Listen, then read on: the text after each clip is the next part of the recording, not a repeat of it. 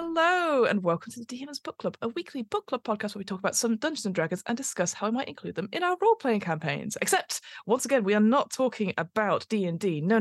We're sort of shaking our heads. No. With me back again for part 2 of Planebreaker stuff is Rob. Hello, Rob. Hello, you're right. I can't believe we're doing a part 2. We never do a part 2. I know we never do a part 2. How have you been since we last spoke to each other, heard you on the podcast, even though it probably is going to be like a week or something? Yeah, fine.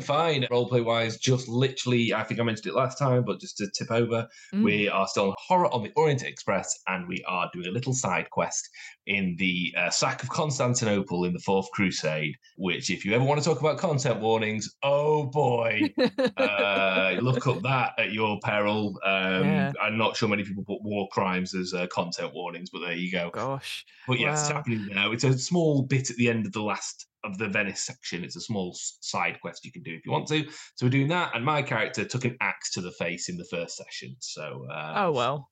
Yeah, he's fine. It's fine. It's a medieval period. He's fine. Do you know what? You don't need a face. Don't need a face. That's a societal construct, having a face. It's, you know what, the Horror on the Orient Express it's in my to read list at some point as well, because there is so much to it. It's such a vast bit, and it's such a cool thing, especially if you're, because I don't know about yourself, and presumably you'll tell me otherwise. Again, I know we're going to talk about Planebreaker in a second, but like with Call of Cthulhu, you're not supposed to last too long. So the fact to have a whole adventure based, like going on this long journey, like I'm on my second character in the main story. The first one got melted. Basically, it says bring in redundancy plans. So basically have people along the way that you... So my first character was an academic who was writing to a former student who met the group off the train handily just after the academic was melted. So you need to keep the story going. But no, I think we of our group, I think only one person from the original group that set out from London have made it to Austria. So how long have you been, if you don't mind me, how many sessions have you done of that particular? We do it in batches of seasons, effectively. And each is about 6, I would say, 6 or 7. So we've done 18 weeks, probably more like 21 weeks in reality. Wow. Yeah, and we're doing some side quests. There's lots of little side bits you can do. So if you go to Paris, there's a whole bit where it goes, well, if you want, you can now run this whole other campaign, which is set during the Revolution. We didn't do that because it gives a bit of spoilers for the main campaign. So if you want, you can race through, but also you can do off-side quests as well. So we're doing one, as I say, this Constantinople bit, not to do the main campaign, but it gives you a bit, you have brand new characters, totally unconnected. You do a couple of sessions in medieval Constantinople. So that's what we're doing at the moment. That's so cool. Well, I'm definitely going to have to talk to you about that at some point when you probably finished, and you can tell me about your experience all the way through. Because it sounds like that sort of thing with a Call of Cthulhu type system and vibes. It sounds incredible. As I said, we're not talking about today. We're back for the Planebreaker stuff. So I'm very excited. So what are we focusing on today with Planebreaker? We're going to cover some of the other bits. We talked about the Planebreaker itself. We talked about the City of Timeborn and what's on the Planebreaker. This time, we can talk about a bit more of the supplementary material.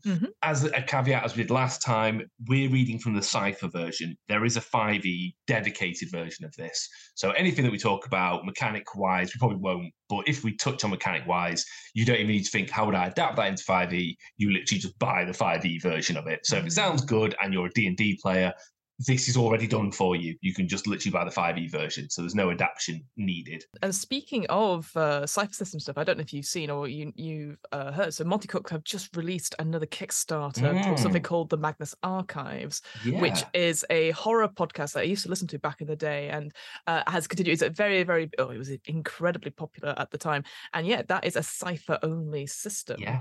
I've never heard of that podcast, I have to say. It's a very cool concept, I would say. Again, one of those things where it's like, your mileage may vary, I guess. But the thing, what I thought was very cool about that concept was essentially it is somebody reading out statements of supernatural, paranormal stuff, and then stuff starts happening at the Institute. And these statements can vary between very modern day to what I've just listened to, which is about Wilfred Owen and the war, talking about the Piper of the war and how seeing that creature of 3 faces across the battlefield calling people to their deaths and all that sort of thing.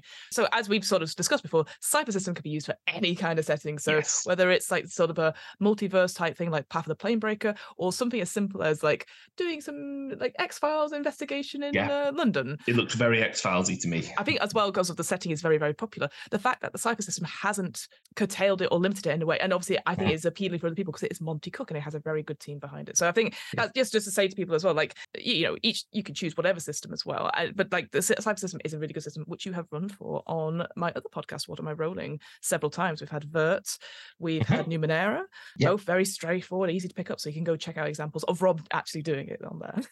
Yeah, and you'll be running Old Gods of Appalachia soon, I imagine. Same for you as well, I guess. Once you play through it yourself, very popular, and you can blend so much together. But yes, Planebreaker, D&D, it's there. You don't need to adapt this; it's all here. So if we do mention anything mechanical wise, don't worry about it. It is there. Let's talk about character options, because this is quite a big thing.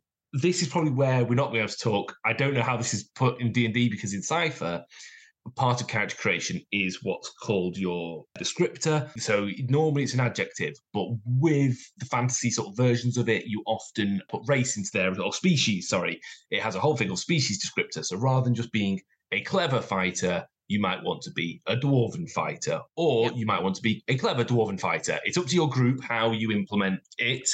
I'm a fan, for example, in a lot of fantasy games I play, I don't bother with species/heritage/race bonuses. I just say, if you're a fighter, you're a fighter. It doesn't matter if you're an elf, a dwarf, an orc. It doesn't matter. That's actually, mechanically, I don't care. You're a fighter. That's the important thing to me. Agreed. But this gives you a couple of extra ones, which again, I don't know how they're implemented into 5e. I'm sure it's just a race you can pick. I would think so, yeah. Yeah, base. They're very plane specific. They're not Planebreaker specific. They are planes specific. And I'm just going to use the term species. I don't know I don't know if it's heritage or I don't know what, but so I'm going to say species. I think because race is such a loaded term as well. Yeah. Species, I think, has been accepted, certainly for, as you sort of said, for some Cypher stuff, heritage, lineage as well. I think species is also going to be the one going forward for D&D in general. Right, let's stick to that for the moment then. The species they present here are travellers. Again, a bit of a loaded term in the UK, but travellers are basically people who are now they're not born on the planes, but they are basically now so imbued with planic power and lore and knowledge. They've kind of a species that have adapted to being on the planes. But as mind meldy as this would all be, it's quite useful to have people who are kind of the way, know what they're doing, and they have a lot of skills based in navigation, planar navigation, and also are covered head to toe in a map, like a tattoo. Beautiful. Or anything. It could be a starification if you didn't mind that. But you are covered head to toe in a map, and what the map represents doesn't really matter actually, and will change and can change as you play. It's just you are map covered. And that, as a species, gives you a couple of abilities. You can use it to light up the area around you, always useful if you're a traveller. You can actually disappear into your map if you're in real trouble. You can pop into yourself in a little planar location for like a round and just be like, shit. Hide. Yeah, hide the map. Yeah, there's a level draining Wraith out there, so I'm gonna stay in here. It's a very sort of Marauders map from that shall not be named. It gives you a chance to find things around you, like it can just draw you towards a portal. It's almost like an inbuilt waypoint system for gaming. You can, if you think about it, you go, right, I really need to get out of here, so I'm going to concentrate on an exit. Your map will light you the way. The exit could be a volcano, but it won't tell you that, but it gives you a hint. But it's a hint system. It's an inbuilt hint system is what I'm trying to say. Yeah, and I think you're right. The way it sort of describes using the traveller thing is this idea of yearning for wanderlust. Like you grow up thinking that you'll suddenly realise that this is not where you're supposed to be, and if you could choose to stay on the plane that you want to be, and it's okay, you might be a little bit seen as a bit of an odd member of the community, perhaps. What I relate to it as in D&D, halflings, they're meant to be in communities. They must stay home. They don't do adventures, very much like The Hobbit. It doesn't do adventures, but some of them will get something called like it's either happy feet or like dancing feet or whatever. It's basically they want to go somewhere, and that's what I associate it with. Is that these people actually they are destined to go beyond and do this traveling stuff. So that's how I see it. And yeah, this idea of a map, and like if you're on the route somewhere, you can use like a bit on your, maybe on your arm or forearm, and it will show you the route, like a Pit Boy is what I was thinking of. Like it can show you where to go on that front. And I just thought, what a cool flavoursome thing that you and you could have so many plot hooks as a result of that you have to get somewhere. An NPC who is a traveller has hired you to get them to somewhere, and they're the only ones that have the map and can understand the map, and so it totally makes sense. And again, what I'll say for all of this, and it's the same when we get to the bestiary as well, every example of something has an image to just use as inspiration to be like, this is what it could look like. Because this is one thing I was going to say, in quite a lot of D&D bestiaries and books I was looking just recently at, Bigby, Glory of the Giants, is that they don't have an image for every single entry. Now, not saying that you need it, but here it was so helpful. Certainly when we're getting, again, I know we're jumping ahead a bit, but the creatures and stuff, I was like, oh, that's what it looks like. Oh, that's what it looks like. And instantly I'm like, that's really cool. Whereas sometimes it's like, I actually don't know what this creature looks like. And then there'll be a couple of ones on, and it'll be a different creature because we've moved on to a different entry. So I really like the image of the traveler that it uses on page 173. Like it's very iconic and very cool looking. So I was like, yeah, really cool. And you can see that sort of star map, almost like gold inlay on their face, almost like, when you break porcelain or anything like that and you use gold glue to put it together. That's what it kind of reminds me of. That's a really good shout, actually. I can't remember. It's Japanese wear, isn't it, where they fix it with gold.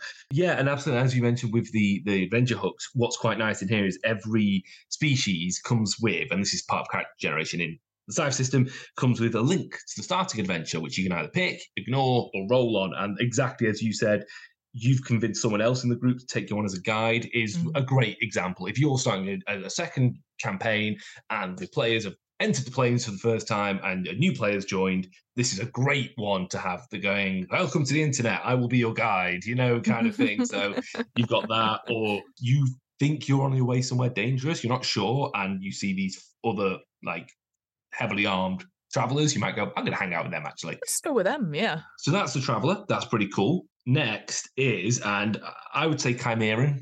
That's what I thought. That's what I thought you would pronounce it as, yeah. I would hard see it Chimeran. I'm sure some people call it Shimmeran as well. I'm going to stick to Chimeran. These are a species that are almost every species, because they are a species that worked out how to become other species through the ingestion of bits of other people. Grim.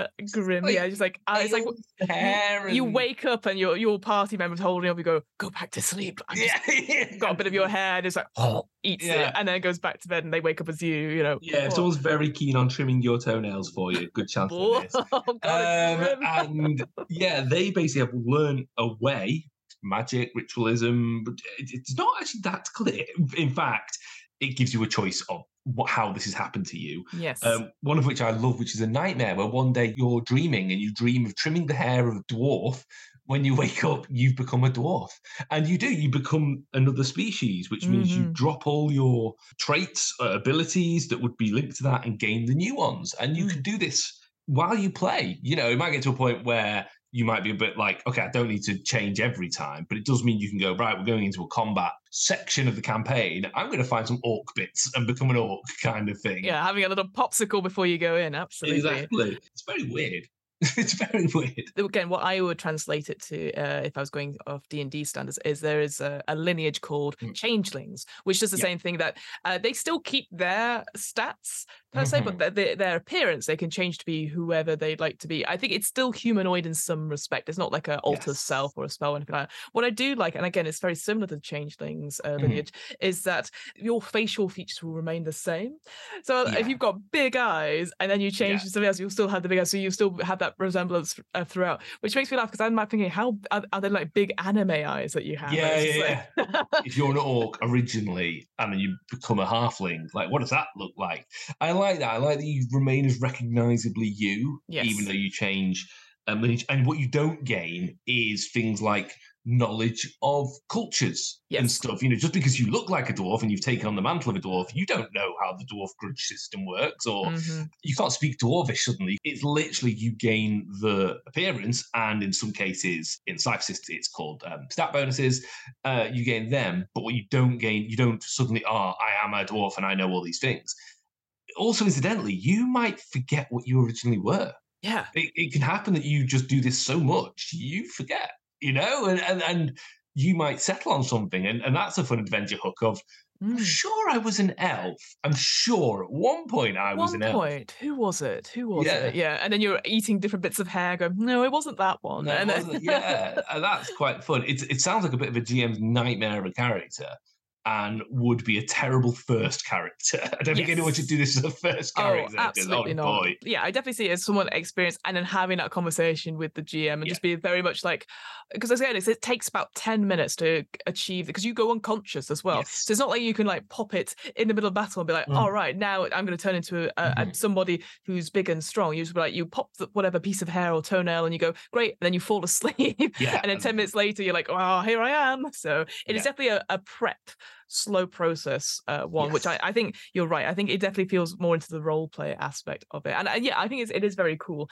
And you can really have some interesting times exploring, like, who are you?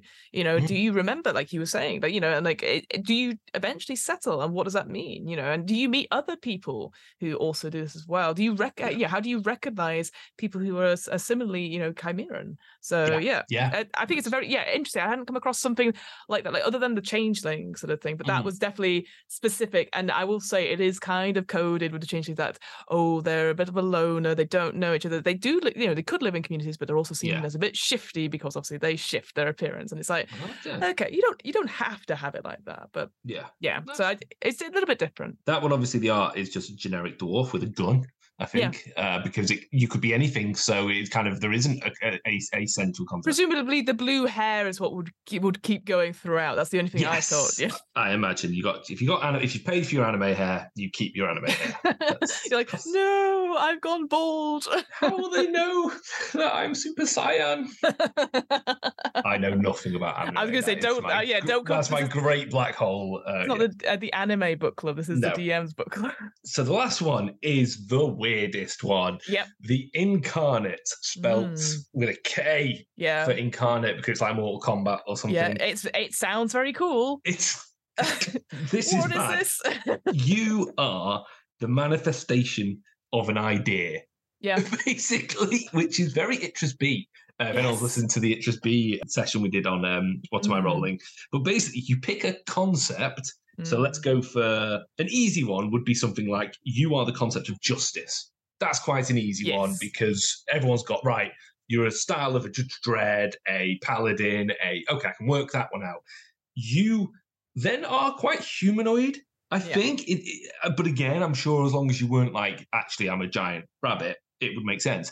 But out of your back, and this is very anime from my very little knowledge of it, is you have these giant floating glowing glyphs that, like wings that you can't use to fly. It specifies that. I know. It looks cool, but you can't do anything. It's very Final Fantasy, I think. These big things that just sort of hang out, and they have powers. They can attack, they can overawe the enemy and stuff. But basically, you are that concept of justice. I don't think this would be a very fun one to play. I think this would be an excellent NPC.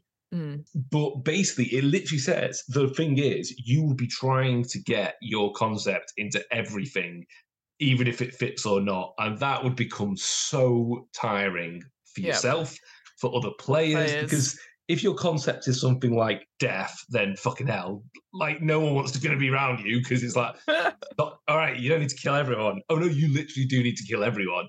Or the concept becomes so bizarre. Time is a concept.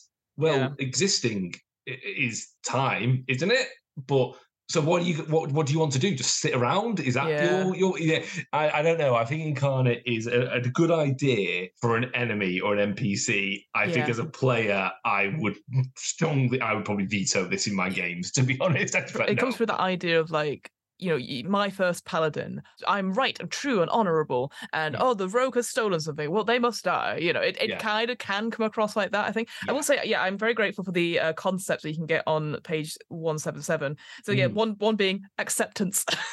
that sounds like mindfulness is the other one. I thought, that's something that I would probably do. I like acceptance because was it Dave Gorman or someone, Danny Wallace, who did a whole thing where they just said yes to everything, and that would be accepted? I think that was Danny Wallace. Actually. Yeah, he'd just be going, yes, yeah. What was it? For a full month or something, or for like 6 months, he said yes to everything, and it led him to making new friends, going around the world, doing all sorts, to the point where I believe there's a film called Yes Man or something like that with Jim Carrey in it. Okay. I think that's what it's based on, although I could have completely made it up. Sure, with the concept. I like that you've gone that far into making it up, though, that you've cast it as well. The only thing I wanted to say with the Incarnate is that it starts out, it talks about like almost like their progression of like when they first start out, they are like precocious 9-year-olds possessing the knowledge of many things, but with no actual experience. You know what? For a one shot, I love that energy. But again, it would be tiresome. Over several things until they get to a point where they do get older and go past that first 10 years of it, and then they realize and then they learn to maybe mature it a little bit, perhaps. I would definitely be talking to my player, but like, what does this mean? Because again, we don't want to be like justice is these things. It's like, what does it mean to you? To be able to give prompts to the players, because sometimes they're like, I have no fucking idea what it is. So I think having that discussion with your players, and I agree, I wouldn't have it as your first one. I think, Traveller out of these 3 options seems the one that's easily accessible to. But then I can imagine like if your second, third character trying out these other ones, and I think Incarnate could be a very interesting villain or maybe mini boss to come across. Or patron, even someone if patron you would be good. That'd be good. I think the energy I would play an Incarnate with is a fresher at university on Freshers Week trying to convince everyone else that their degree is the best degree. That's the energy that I would come in with. And you're a fresher from a very small place and you come to a city. So you've got that naivety and you're trying to convince everyone that, no, actually, everything's economics if you think about it, and you're being quite dull at the bar. That's the energy that I would play an Incarnate. Amazing. So, philosophy, I can get a job with it, actually. Actually, well, if you think about even the concept of jobs is philosophical. Anyway. Exactly. Did you go back in time and see me at the at the Union? Oh no. Oh no. Oh god. So yes, they're the 3 characters. In terms of species, how Cypher System works, and again, I think this would probably be class actually in D&D. I again don't know. Read it yourself. Is you then every character has what's called a focus, and that basically is the closest thing to class. And these are very, very specific to the planes in this case, because there is one is a person that prays to the multiverse. A person who channels the power of the multiverse, borrowing knowledge and abilities from their alternate selves and travels to other planes. That's great. Someone who literally worships this whole energy. They don't worship a god, they worship the concept of planes. Because, how mind-blowing would it be if we worked out, this is just capitalist Earth. There's also communist Earth. There's also fascist Earth. There's also happy-go-lucky Earth. There's no human Earth. There's Earth that never existed. Exactly. You would go, oh yeah, shit. Okay, this all religion now seems weird, and this is an insane concept. So if you knew there were other Fionas around the place, what would your thoughts to being of dying here? Does it matter anymore because you still exist elsewhere? So yes, this is a person that goes, of course, the multiverse is effectively God. So that's this character, and they have various abilities. We're not going to go into them because a lot of them are mechanically tied to the Cypher System. But they can create wormholes, divine intervention, learn from themselves, which I really like. That you're like, do you know who'd know about this? Rob from the Realm of Fire. Right. Rob from the Realm of Fire. How do you start a fire? And he was like, I'm just cooking. Could you give me... Yeah, well, really? I'm making dinner. Send a Zoom link. So that's praise to the multiverse. I think that'd be an excellent one.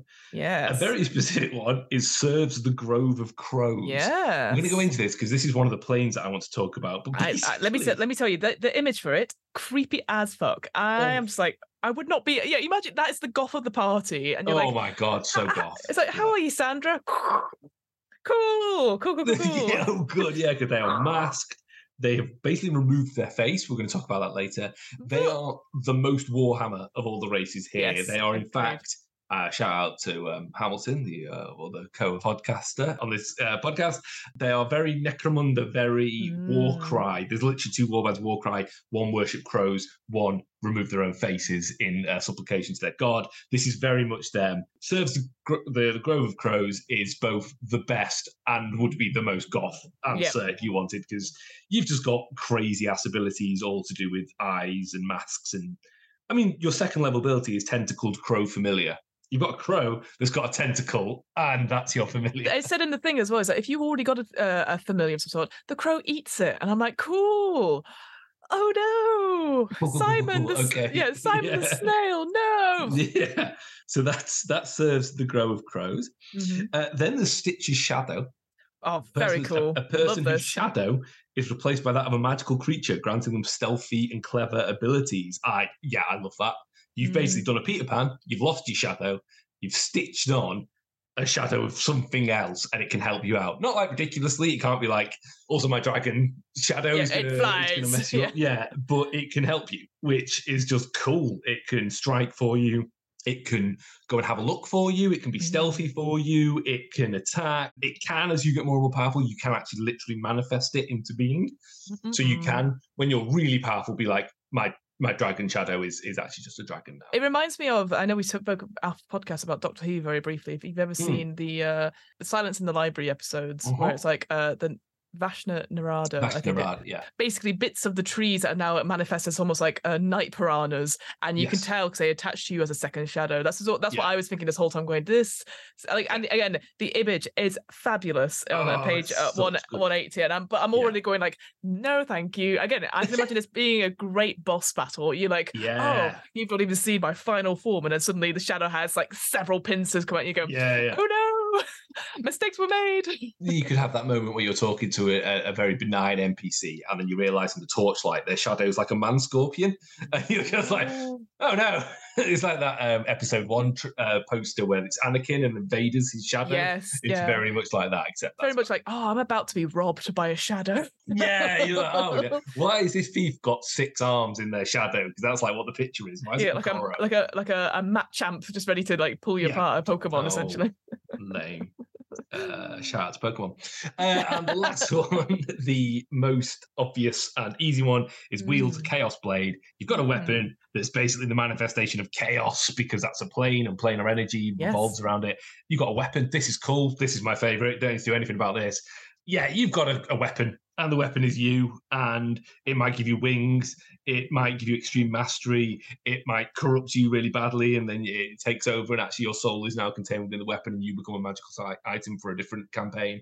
Who knows? But it's cool because it's a big cutty weapon, and that's what D&D's all about. No talking, all cutting. And as you said, it's part of one of the planes that we're not going to look at particularly, but again, it's the idea that a plane has been developed around items like this because they are so chaotic and sort of, so it's instantly a cool quest hook. If you're like, actually, I want to become someone that wields a Chaos Blade, then having that plane and sort of reading up on that would be really interesting. Maybe they already went prior to this this game, before you met up with the other players. Maybe they had their own little interlude to go into the Chaos Blades plane and retrieve it or do something for it, all that sort of thing. So I quite like that as it's. I do enjoy it when it is specific to a plane, because then you can give it to that player and discuss with them so this is what the sort of features the planes are, and then really connect with them and give them something to bounce off at. Because sometimes I find you go, oh, I'm from Baldur's Gate or Waterdeep, and you're like, okay, well, here's a huge chapter to read about. And you're like, it's just a city and stuff. Whereas here with the planes, obviously you can be anyone and anything.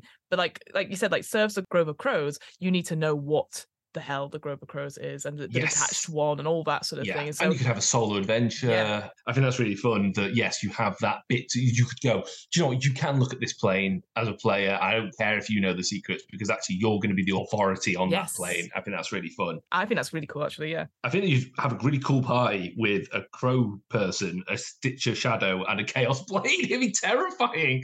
You'd just be like, who are these 3 psychos just walking around? The 3 amigos sort of walking into town. You're like, oh, God. So they're fun ideas. Again, I don't know how they're implemented into 5e. You'd have to read the 5e version, but it's done there for you. If you think, actually, that does sound great, I want to do that in D&D, it's already done for you. You don't even need to work out yourself. And I know we've not covered it in massive detail, but each of their abilities, they feel very flavoursome, very interesting, which is something that I do feel like some I mean, obviously they're going through this big sort of thing just now for the next edition of D&D, but sometimes it's like, I think it gets bed down in the mechanics of stuff.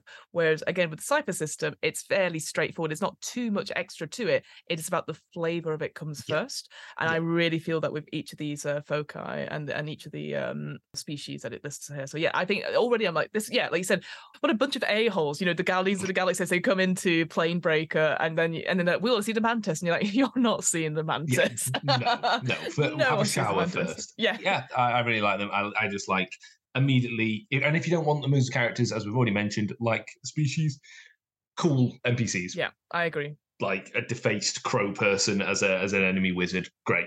Or a friendly wizard. Yeah, I was going to say you could I mean, I say new thing. I'm sure it's been around for a while, but something that people are harping on a little bit with certainly D&D adventures is that your adventurers have a rival adventurers who are attaining for the same goal, and they're just maybe a slightly better or slightly smugger, or maybe you're really good friends, but you're having to fight off against each other. So instantly, I can imagine like you have the same character. You do the Shaun of the Dead version where you meet the same characters, but they're slightly better or slightly weirder, and then you can have a pair off sort of thing and fight towards a common goal, which would be quite interesting. And weirdly, they level up at the exact same speed that you do. That's weird, huh? Weird, even though they might be really, really super competent. Yeah, that's weird. Game balance is an odd thing.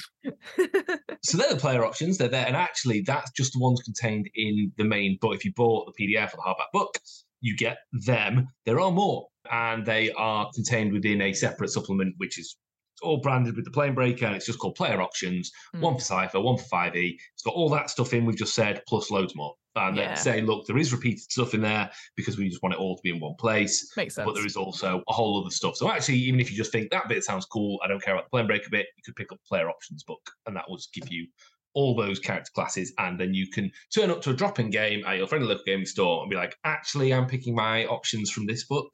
Pretty sure you should have read every single book as a GM, and now I stitch shadows. Yeah, you won't have heard of it, but have you heard of these things called shadows? So yeah, if you want to confuse a GM who's just trying to put on a good game for you, they're just giving it the weekend to do a good game. But there you go. If you want to ruin it, you can do that.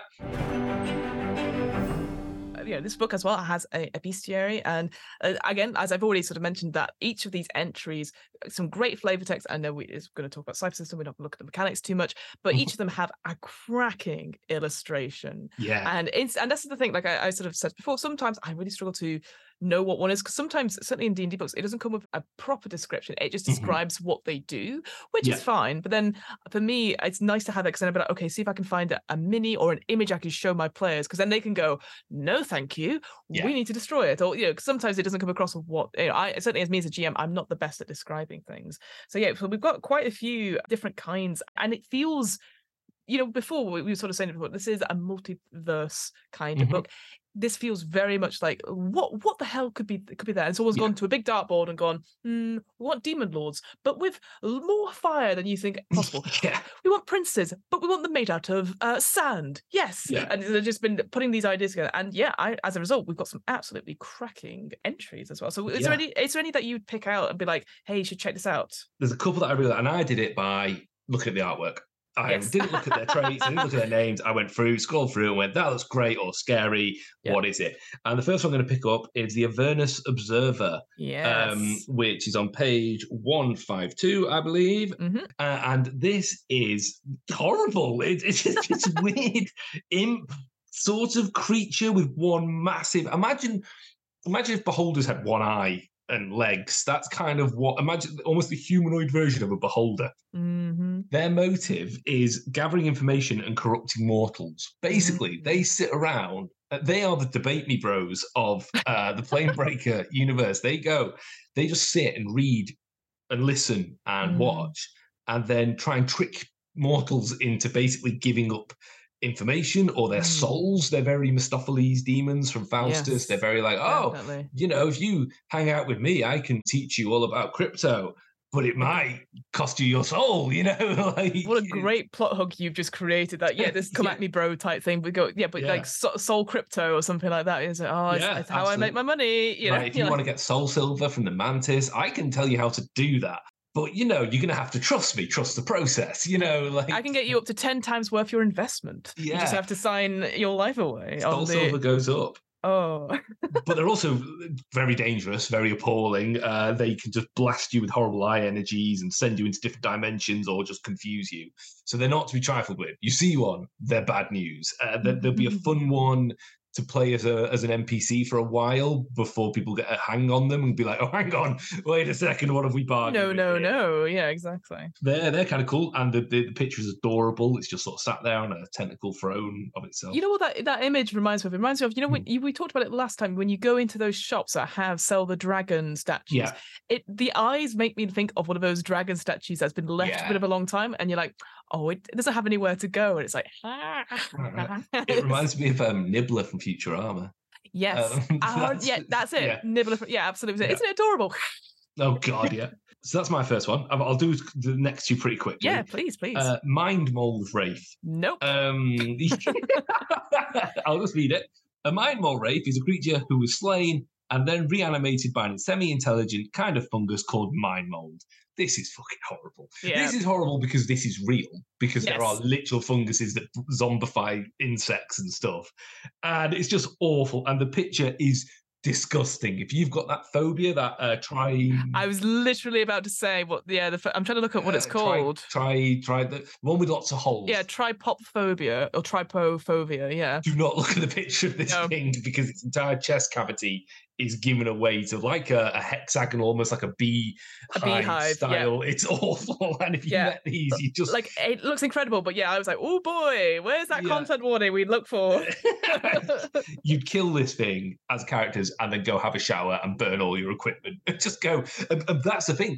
It would be really dangerous because you smash it with your hammer and the spores go everywhere. And it's like, oh no! We made a mistake. We hecked up badly. I would not be looking at honey the same way again after this thing. Because it basically takes over, zombifies humanoids, etc. But it's almost like, certainly through this image, like almost like a honeycomb sort of motif going throughout. So I can imagine that you, again, at the end of a corridor, you see someone shuffling around. Oh, are you hurt? Doesn't say anything, comes closer across, and you're like, oh, something's not right. Get out the way, good sir. And then it's and it takes ages. So actually people live with it for a while. It's horrible. It's actually very, very dark. It could be an incredibly dark storyline. You could World of Darkness this, where someone you think has just a degenerative disease, actually they've got a psionic fungus in them, which is a whole load of content warnings in itself. But Mind Mold Wraith, not great. I mean, it's great, but not great. Don't fight them, run away. It looks very, very cool. But then your third one that you've picked, I was like, oh, gross as well. What's wrong with you? Because I'm like off. A refuse revenant, which is fantastic, refuse remnants form when someone drowns in a sewer, is smashed under an avalanche of garbage, or dies from some other rubbish-related accident that leaves behind a victim's remains intermixed with the waste responsible for killing them. Basically, they're so annoyed about dying in that way that they've come back from the dead. Covered in rubbish. Like, oh my God, why did I drown in dung? And now they come back half skeleton, half dung to kill other people because they're just so annoyed. I sometimes... I know there's a big move away from this race is evil, this heritage is evil, etc. I sometimes don't want it straightforward. No, these guys are just angry. These guys, every refuse remnant, the thing that powers them is their hatred and fury towards everything living because they died in such a literal shitty way. That kind of makes me laugh, actually. And again, the image for it looks so amazing. The skeleton covered in rubbish, and slime as well. I can imagine, again, you're walking past the tip, everyone keeps throwing stuff out at it, and then suddenly leaping out of the darkness is this horrible sort of thing, and you're like, this is just grim. And then there's loads of them, so you can have a proper invasion from the sewers, all that sort of thing, where we talked before about the pink and their sort of dodgy dealings. Maybe if you didn't want to go down the sort of dodgy dealings of the enforced slavery or conscription route, you could just be like, the bodies are dumped in the sewer, and then they come back and they're like, and it's like, final orders, There's a very terrifying film called J'accuse from 1919. This is how much of a hipster I am. Yeah. And the dead of the First World War get up and come back to basically accuse, the people that sent them to their deaths, which is a terrifying imagery in black and white. And, they used a lot of veterans from the war and stuff. And it would be like that. You could, if you wanted to not play, as I say, the sort of the sillier element of it, imagine if a mass grave of people murdered in a war and dumped into slime, into a pit, into a moss bog, came back as a story hook. That would just be like, oh my God, this would be awful, So yeah, that they could be played for laughs. You could kind of have that guy died with a bucket on his head and he's forever stuck with a bucket on his head. Or you could have a terrifying, absolutely awful stuff. The two I picked were the Pathmind, because I thought a lot of this is obviously based in sort of like the Planebreaker, like the city of Timeborn itself and on the planes and stuff. But this is something that's on the actual path towards the Planebreaker. And it's just basically, I just love this idea of, I think, because we always talk about swarms being like, oh, they're a bit of a nuisance and they're minions to help with the big boss that's coming out. These mites, they are like an invasive creature that can infest hundreds of different sort of dimensions and the path itself. So when they're not moving, they sort of resemble flattened boulders. And I was like, how big are these creatures? Yeah. So I feel like they could be super, super big, or they could be super, super tiny, depending on if they're just all like a one plate and then they all peel off.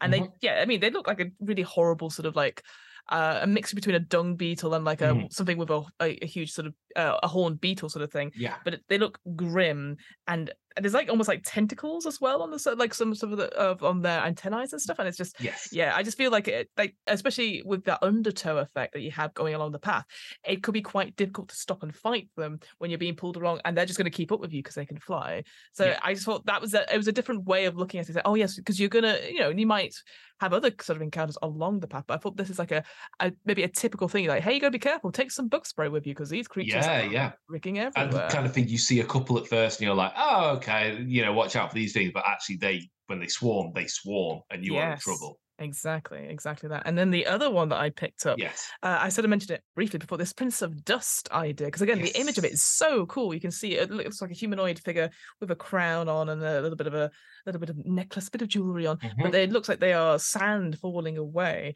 So I think that's just an incredible image. But yeah, we talked about it a little bit. I think a lot of the planes, so when we talk about it, the sort of planes they talk about exploring stuff are very related to evil planes. So like planes of like hell, the abyss, all that sort of all the good stuff essentially.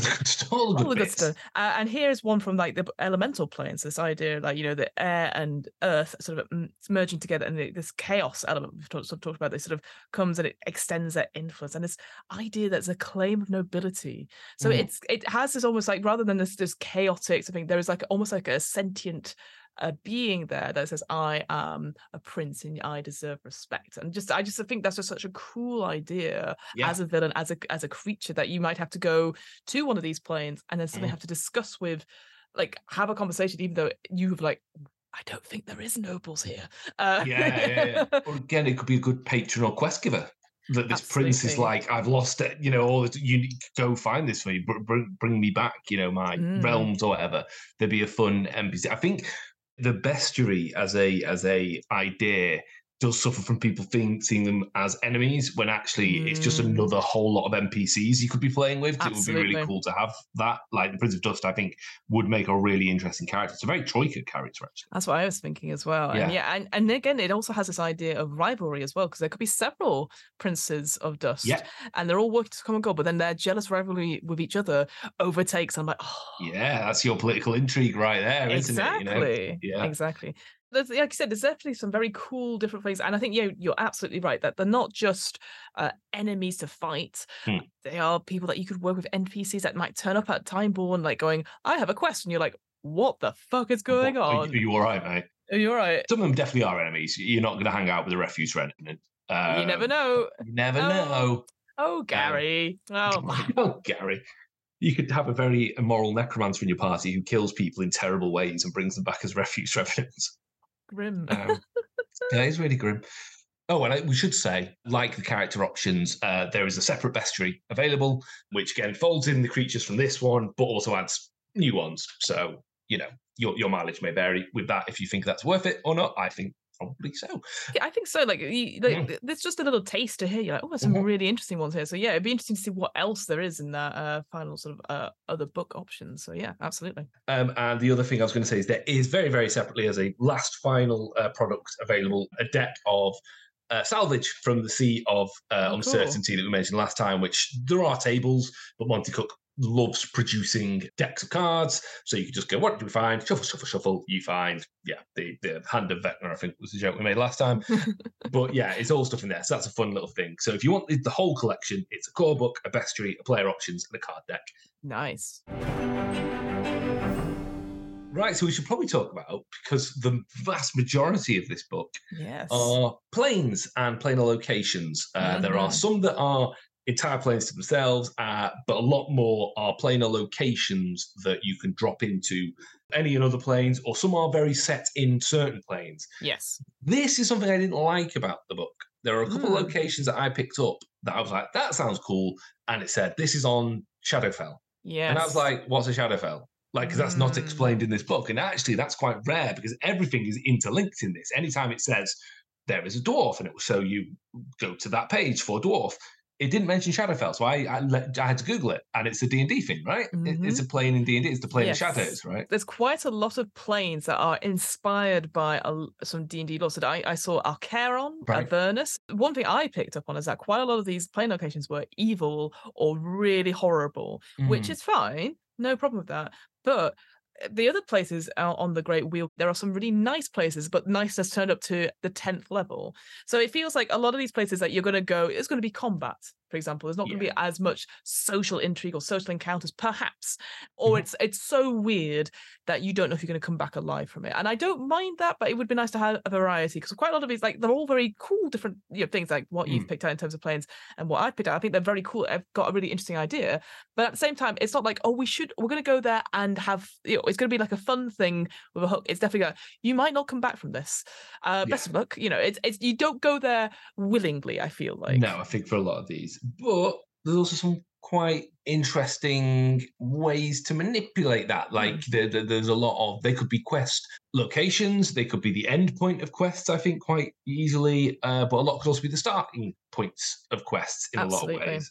Yeah. I've picked out a couple. Shall I go first? Yeah, so just to clarify, so we've got 20 planar locations. So there's loads, like fully briefed out, each of them about roughly 5 pages with a lot of stuff in for each one. And then you have, as you were saying, these additional planar locations, another 20 or so, which are like quick little flavors and paragraphs, which are also fairly interesting. I think if you're reading this, you wouldn't have to read the whole list to play a game of Planebreaker, but there's definitely enough in there to go, oh, what can we do with this, and go from there. So yeah, that's the only thing I was going to say, is that there's actually quite a lot here. So what did you pick out? Yeah, so I picked out Ethergard, which I think is how you say it. That's how I would say it. It's not a plane itself. It's actually a giant city on the back of a monster, or it's a monster called Ethergard with a city on its back. No one's quite sure. And this giant thing, and again, some beautiful art for it on page 49, actually travels the sort of border planes, and you'll find it coming in and almost like the Planebreaker itself. It manifests in and out of planes, sometimes very physically, so it smashes the area up around it, sometimes just appearing almost as a mirage. And it is huge. The city is this massive Gormenghast-style tower upon tower thing on its back. If you can climb up to it or fly up to it, you get to its gates. In front of the gates is a talking sword, a sword in the stone that chats to you. And as long as you behave yourself, you'll be fine. Don't annoy the sword. No spoilers, but it's kind of important. And what the real quest hook for this location of Ethergard is, this city's basically deserted, except in it there lives a night hag, well, a coven of night hags, who are actually good. They're reformed. They have reformed themselves and are trying to cast good across. You're pulling a face there. No. I've been at the wrong end of too many hags, and I press X to doubt on this. Okay, you killed her. They have reformed themselves, and they're now trying to cross the realms on Ethergard, spreading good and actually sort of almost not granting wishes, but doing their best to help out. Again, you could play that as, yeah, absolutely they are. Or you could play that in the Fiona way of, no, they want something. There's definitely I'm sorry. They're there. living on the back of a horrific creature that is tearing up the countryside. I'm like, oh, sorry, well, send us a bill, it'll be fine. Yeah. Only you think it's horrific. That's footage. But again, if you've watched or read even the sort of Mortal Engines series of books, that's the sort of image I'm sort of getting across. Except instead of like a huge big tank with the capitals of London on it, it is more like an actual creature, which again, a cracking image of it. It's a great image to have. So you come over the hill and you go, oh god, it's a monster. Yeah, you hear this rumbling. There are like encounter tables. So a lot of these, what to do is they give you so generic. This is what this location is like. Here's some encounters you can roll on, and then here's one specific element that you might want to drill down onto. In this case, it gives you a little map of the Coven's lair and stat blocks for them. So you could just not engage with them. You could just go around this big abandoned city of Eithagard, see if there's any way you can control it, because there is a way you can actually summon it. You need a certain magical item or items or, magics, but you can sort of direct this creature. Otherwise, it just sort of almost wanders at random or depending what the night hags are up to at the moment. But that's just it'd be a good neutral location, that, I think. It'd be a good starting point or an end point for an adventure. Let me tell you one of mine. Yes, you go for you. I'll go for me. So I'm going to go shift on a little bit, but not too much. I'm going to go to the plane of mirror and shadow, where essentially this idea that, like you were sort of talking before about, there are people like you on different planes and similar to you, but not similar to you. And this is a way to access sort of almost a nexus in between them. And it's this idea that any mirror could be a portal into this plane. And when you eventually go in, you are that sort of the tether, the person that, if you're going in as a group, you're the sort of person in it. So you have to all go in as a group. So you're all going to hold hands, or you're all going to get separated. Yeah. And then as you go in, it's what I imagine it to be is like the image itself, like it looks fleshy. I think it's cloud. I think it's supposed to be like I wasn't 100% sure because maybe I'm just too like, oh, this is a horrible place. But each of these sort of other portals are different mirrors into seeing your other selves in this place. And so maybe there is only something in these other particular planes that you have access to. And like you were saying before, maybe we should ask Rob from the Realm of Fire his expertise on something. Yeah. However, what I love about this is that it brings us this idea of the law of self-cancellation, which you have to roll for. You can't be two people in the same point, because if you fail that check, you are overcome with the fact that you have to kill them because it's so unnatural. You have to kill the other selves. Yes. I think that's great. Anything like that, which is like, it's because it's dangerous to meet yourself. We've talked about this with Doctor Who, this idea of like paradoxes and time loops, etc. So the idea that you have to do maybe sneak missions into your other alter self's planes and not ever meet, but then maybe later on you discover your alter selves have also been trying to sneak into your plane and try and get something. So I just thought, again, as an idea, it's very cool. So ultimately it's just this massive corridor, this plane, which goes on forever, and it's just this idea of just having these windows or portals out into different things. And I just thought, again, it's a very simple idea, very short, I think, personally. And there's other bits and people in here talking about like these ideas called of the shivers, which are mindless entities that are sort of made from the leftover magic of the person who created this plane, as well, which has a very interesting little story as well, like how they made it, etc. So I'd recommend checking that out. But it's such a small idea that I think you can easily just take up that brief description of it and plug it in as a plot hook. And just everything about that, I was like, yeah, perfect, love it. I think it'd be a really fun con game to run with multiple groups where everyone plays the same characters, each of them in a different thing, and then you see how it plays out. It's like Back to the Future Part 2, where he's trying to stop, future Biff from changing the future, and he can never be on screen at the same time because there's only one Michael J. Fox. That you could do that, and maybe a really fun, almost con game or one-off in your campaign. Of you're all playing these sneaky sneaks who are sneaking around, and then once all the games are finished, I'll put it together as one story and see how it worked out, kind of thing. I know people do sometimes game reports about and reporting back to the GMs. That'd be a really cool one for, like, you can send it around to players. So this is what happened at the end, and then there's people at the end going, "What the fuck was happening?" And then you go back to the beginning and stuff like that. I think my only thing was that you'd be like, okay, we're only running this game 4 times so that I can keep track. So I can imagine like, what the fuck? The further along it goes, but it could be something that you, like you were saying, like you could continue it over different cons, perhaps. Like this cycle keeps going and going and going. It's just this recursion that is happening over and over again with the thing, and just see how it works out. Very cool. No, I love that idea. Right, my next one.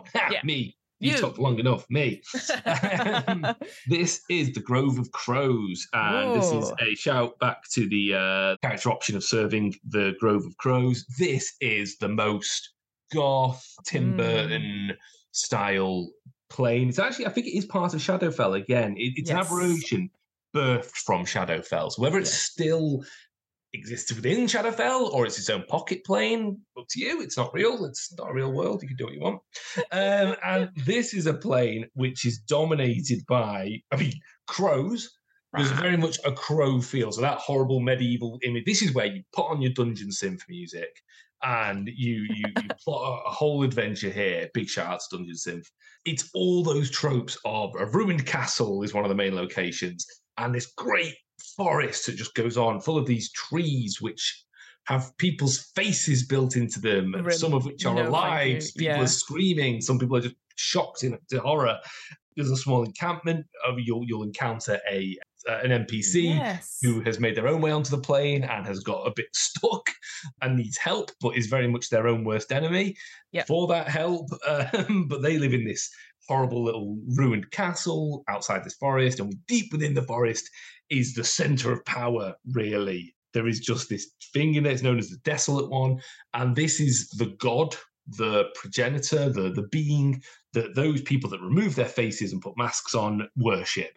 And the reason that a lot of people have removed their faces is because they didn't have a choice, and their faces are now on the trees in the forest, and it's really gross. It's a horrible plane, this one, because I should also point out that the crows, like I mentioned earlier, are like gross tentacle flying things with like, imagine a squid, but it says instead of on the tentacles the suckers, it's beaks of crows, which is just terrible. Why would you do that? Why? Why? So this is the Grove of Crows, which is great and really metal. As you sort of put it out, there's also this optional rule as well with this manifestations where, if you fail to resist its strange magic, you could also, you go from anywhere between sort of memory loss, that seems to be the main sort of effect, to blindness, again, because he comes across with those masks that we sort of talked about before. If you put on, if you become defacer, a defacer, whoa, what a name. You have to wear the mask at all times, because if you take it off, you are blind.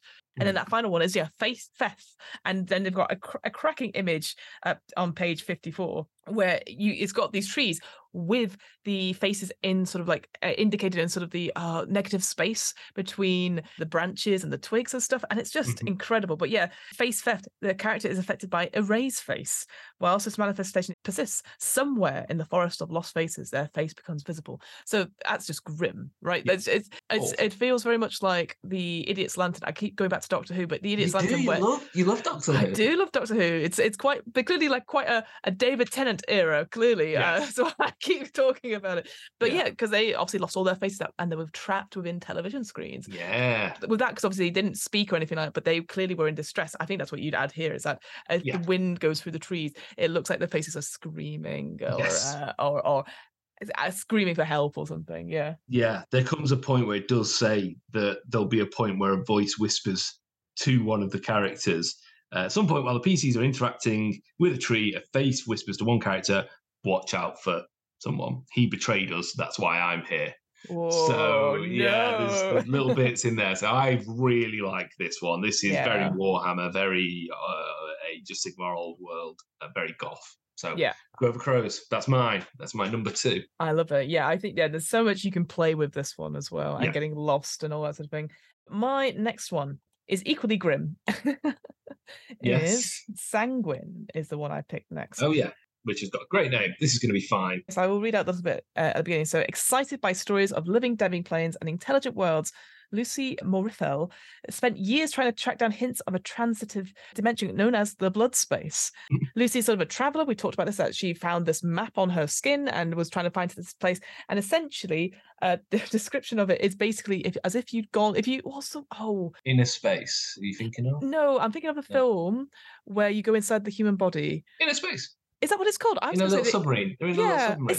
Yeah. Wow, In a space. we were so on the same level that you know what I meant, even though I didn't know the title of it. Incredible. Yes, so in a space, so this idea that you get sucked, it feels like you are in a huge bloodstream with these horrible sort of alien-like creatures like swimming in it, which are supposed to be almost like white blood cells-esque. And yeah, you can breathe in this space. You're not again, it's like some sort of fluid liquid, but anyone can breathe in it, and it's just grim.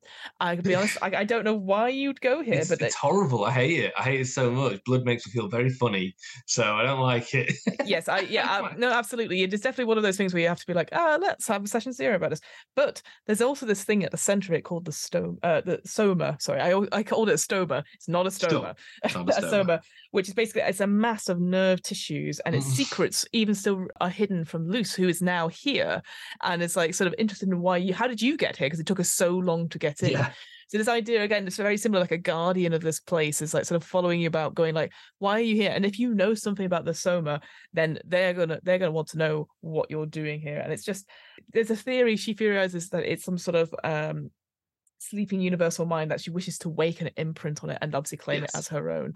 So again, you're like, this is not going to end well for you, because this feels like, as you said, it feels like the human body. And as soon as it wakes up and sees that you're evading thought, it's like, okay, we're going to attack you with all of the everything like, around you. Basically white blood cells coming at you and stuff like that. Yeah. And there's words here, that I'll just read out, like skin harvesting, fruit bearing science, you're like, these all sound terrible things.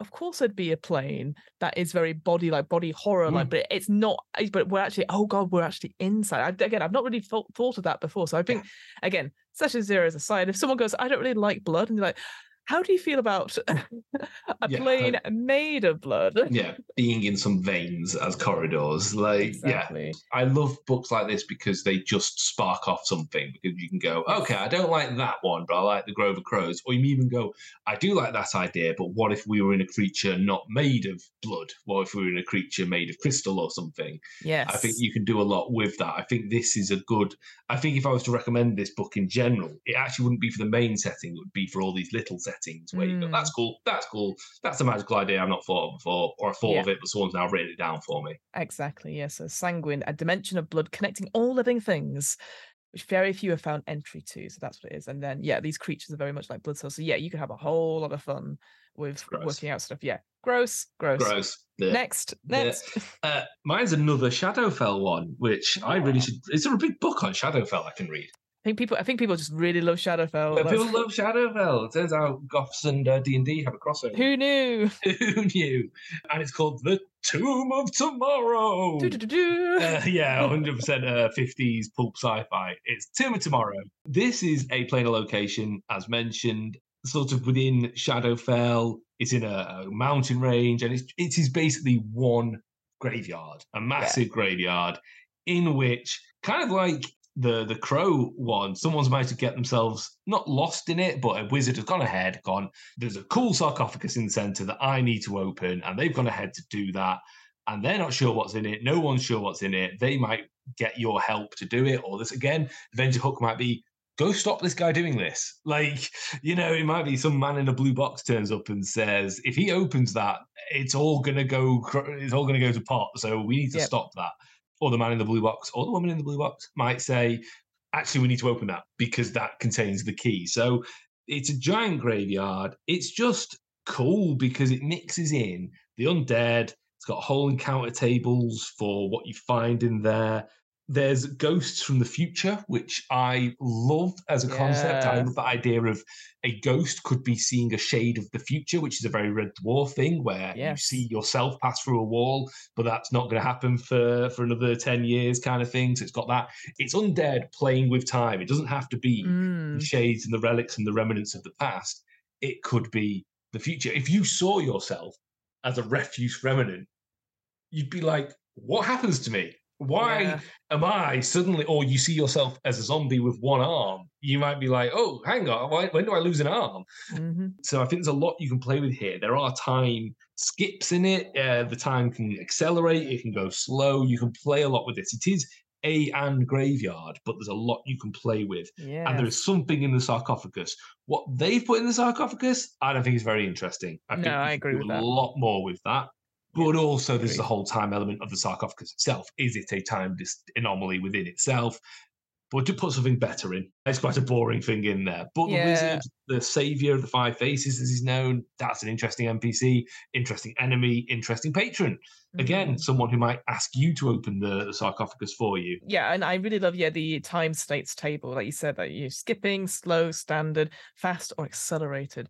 So yeah, you can have all those. I know I'm going instantly to Indiana Jones style of like Raiders of the Lost Ark, the Last Crusade, where people just age, an NPC or an enemy ages suddenly very, very quickly because they've made a fail or something like that, and just realizing like this is bad. So yeah, I completely agree. This idea of like, we always think about crypts and graves and stuff, like looking in the past and like, oh, they left all these things and all these puzzles and stuff, and then adding that future element to it is just so interesting and different. Yeah, it throws in a lot of things, and you might find something very cool that like future technology kind of thing. So yeah, an easy way to get like a magic item to your players, and you're like, I don't know what it does yet. Give me 2 sessions and I will tell you. But they'd be like figuring it out, and maybe they can ascribe something to it. And as you were saying, like, do I become that? Maybe again, timey-wimey, all the same. Yeah. But like getting the players to think, like, are you setting them down a path? Like I've done it with Curse of Strahd, where I've already told them that one of them was going to betray the others, and they're all going like, what? And they've not played anything with it, but as soon as that person does something wrong, I'm going to be like, I was here the whole time. I mean, but also, there's more than one of you because of all these planar locations. So maybe that one that you see isn't you; it's the one from another world that dies horribly, and you've got a whole. You can quickly mix in different ideas and different fates very easily. There is no fate but what we make. The final one I've picked, I decided to go for one that wasn't doom and gloom or horrible per se. Again, I'll be honest, I've not read it fully, so there could be an evil thing at the end that I've not missed. Sure. But Unithon, the geometrical plane, basically what I would subtitle this as Minecraft. Because essentially, it is exactly the same. As the material plane, it looks very much like, you got your mountains, you got your green grass, you got your desert, all that sort of thing. However, everything is made out of simple shapes like spheres, pyramids, cubes, etc. This idea that, pieces are broken down as soon as you cut something, like say you've got a squirrel, which is like a sphere shape. As soon as you cut it, it's going to be into 2 smaller spheres, but it's a dead squirrel. Yeah, very Minecraft. And the image of it on page 113 is cracking. It talks about, you eventually do turn into like you turn into Minecraft Steve. Your face becomes a cube with your features on it. It just slowly, this sort of Unithorn's transformation in a day or two. So you shouldn't stay here too long. And that's what I like about all the planes. And we've done this with Travel Book Club, is that if you stay too long on a plane, the plane's morality or alignment even affects you, the character, in different ways. And I just thought this, again, it's a nice physical thing where, as far as I'm aware, it's just weird. Like adventurers and the people who are here, the sapient species of called leptons, and they're just cubes with stuff on their backs. Yes. They communicate telepathically. It feels very much like something you'd see out of Star Trek. Yes. Maybe you want to make them like a Borg type character. I don't know. Yeah. But I just felt like there's just so much here that isn't necessarily like instantly I go, well, this is a bad place to be. I think it's one of those, we go and visit this place and go, what the fuck is going on? Like, if you take something from this place, does it still retain the shape of it, etc.? So there's something about that idea of like, is it 3D a lot of the time, and then you go into a similar plane and you become 2D, all that sort of thing. I just thought I like playing with that aspect of this plane. It's very the Legend of Zelda Link Between Worlds bit. And yes, definitely a Star Trek bad guy from the original series, where it's just a floating box and it says, "We are the Blightons." I think what I like that it gives rules for vertigo and fear. They're like specific, because you're not used to this. I would say that I think Unifon is my favorite Transformer.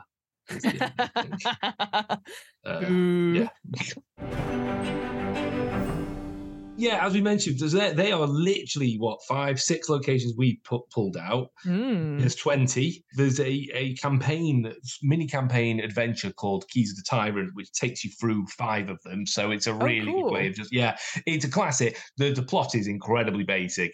There is this thing called the Tyrant's Key, and we need you to put all this stuff together. We need a key to get to it.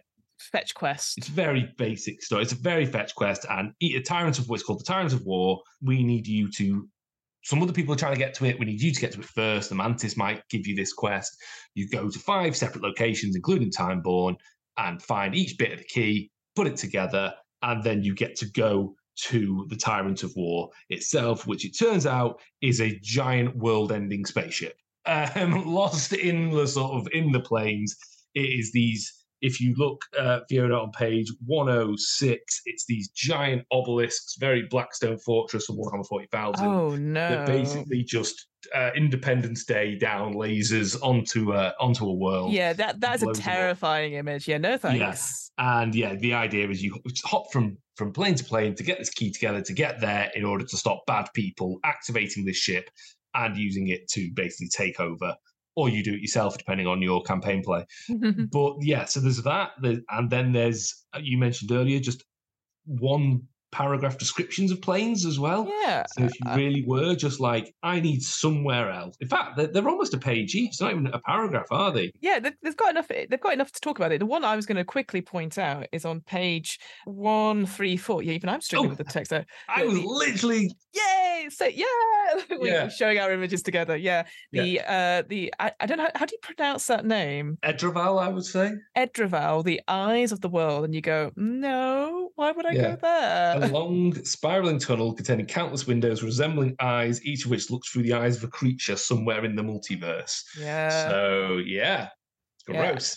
Related to Pandemonium and Limbo. So again, some other D&D related planes. Obviously, I know they're everywhere else as well, but if you wanted to have a quick look at that, we've done them on Travel Book Club as well. But yeah, it definitely feels that sort of like, this is grim.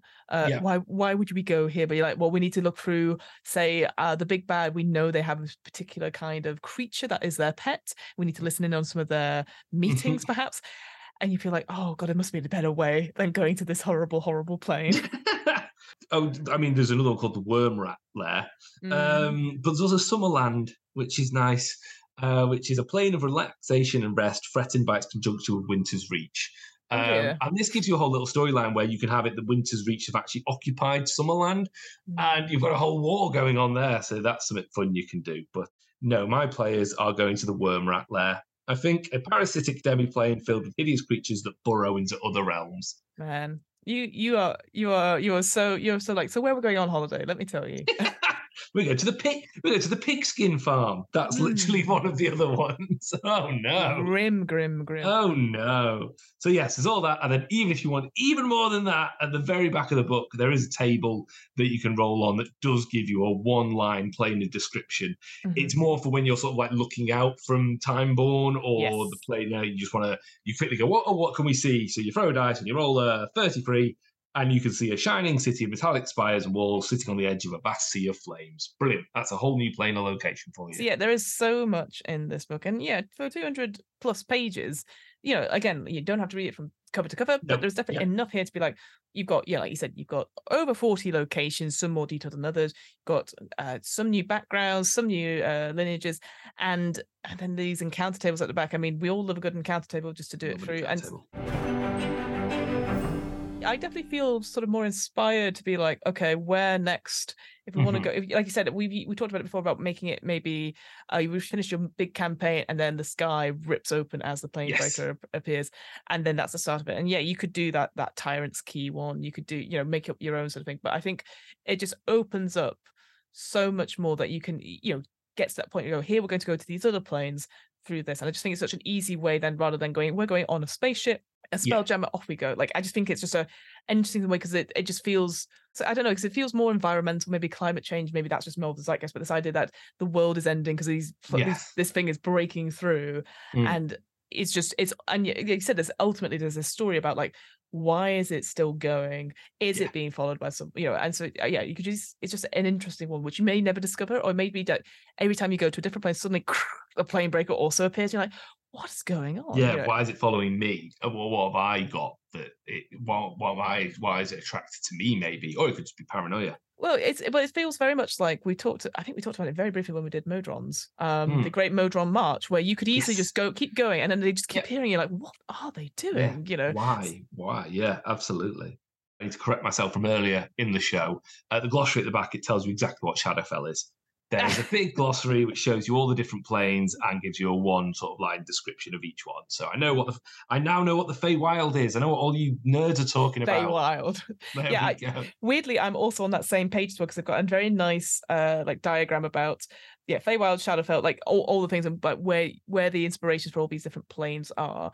And so like you could be like, oh, so it's somewhere near Ysgard. Okay, so this is like an outer plane of fjords and battlefields. Cool. So it's like a nice one line description. So always need a good glossary. I think my only criticism, and I say this about every single book I ever bloody read, is I need a pronunciation guide every single time. Yes, which actually Monte normally do. This is a bit of a misser on this one, because normally they do have that. Numenera is full of them because that doesn't have any real words in it.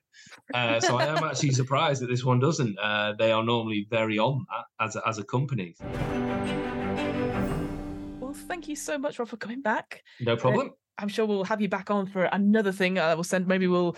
I don't know. I'll have to think of some sort of D&D related ones rather than like not D&D related ones. like Horror on the Orient Express or the old gods of the Appalachia or anything like that. Yes, absolutely. Do you have any recommendations? Again, I know you're not on social media, but do you have anything? Yeah, I always have these ready, and then we start recording, and they've gone. I would recommend if you go on Daily Motion that the Traitors New Zealand is on, and it's really good because I love the Traitors. I do need to catch that up because I've watched the American one. Oh, that's the worst one, unfortunately. Well, I watched the UK one, and then I've watched the US one. And the US one, I feel like either they all need to be celebrities or they all need to be normal people. You can't have a mixture of the two because it's a bit weird otherwise. It's so fake. The American one is so faked. That is a waste of Alan Cumming, unfortunately. That's fun. And New Zealand Taskmaster is also on Daily Motion. So much fun. I will say I don't necessarily like the host. He's rubbish. He needs replacing. However, I would say that Paul is a better Alex than Alex. I think so too. And I think the tasks are way better than the UK tasks. I think I've seen the one where they have to hide a body, like a fake body. Oh my god, amazing! And Absolutely amazing. And it's just great because obviously then Paul has to go around. So basically, the taskmaster has to go around, and then there's 8 days, whatever, and there's one person and they never finds it, and it's just so good, brilliant, absolutely brilliant. The task is a lot more imagination. But yes, New Zealand Taskmaster, New Zealand Traitors. I'll throw in Wellington Paranormal as well, which is the I think I've already recommended before, but it's just great. More what we do in the Shadows universe. And the cop in that is in the latest series of Taskmaster. So, brilliant. Yeah. I'll check that out. Yeah, exactly. My favourite one, we watched the first episode of that ages ago, is where the demons, obviously it possesses different people, and then it possesses a dog and it goes, buckets of blood, bow, wow, wow, wow. Yeah, so good. Makes me laugh every single time. So yes, there were recommendations. Oh, brilliant. Well, some really all cracking recommendations. Well, thank you so much, Rob. No problem. And there's nothing more else to say then. Thank you very much for listening, and we'll see you next time. Keep hydrated in this hot summer. It's going to be out in autumn.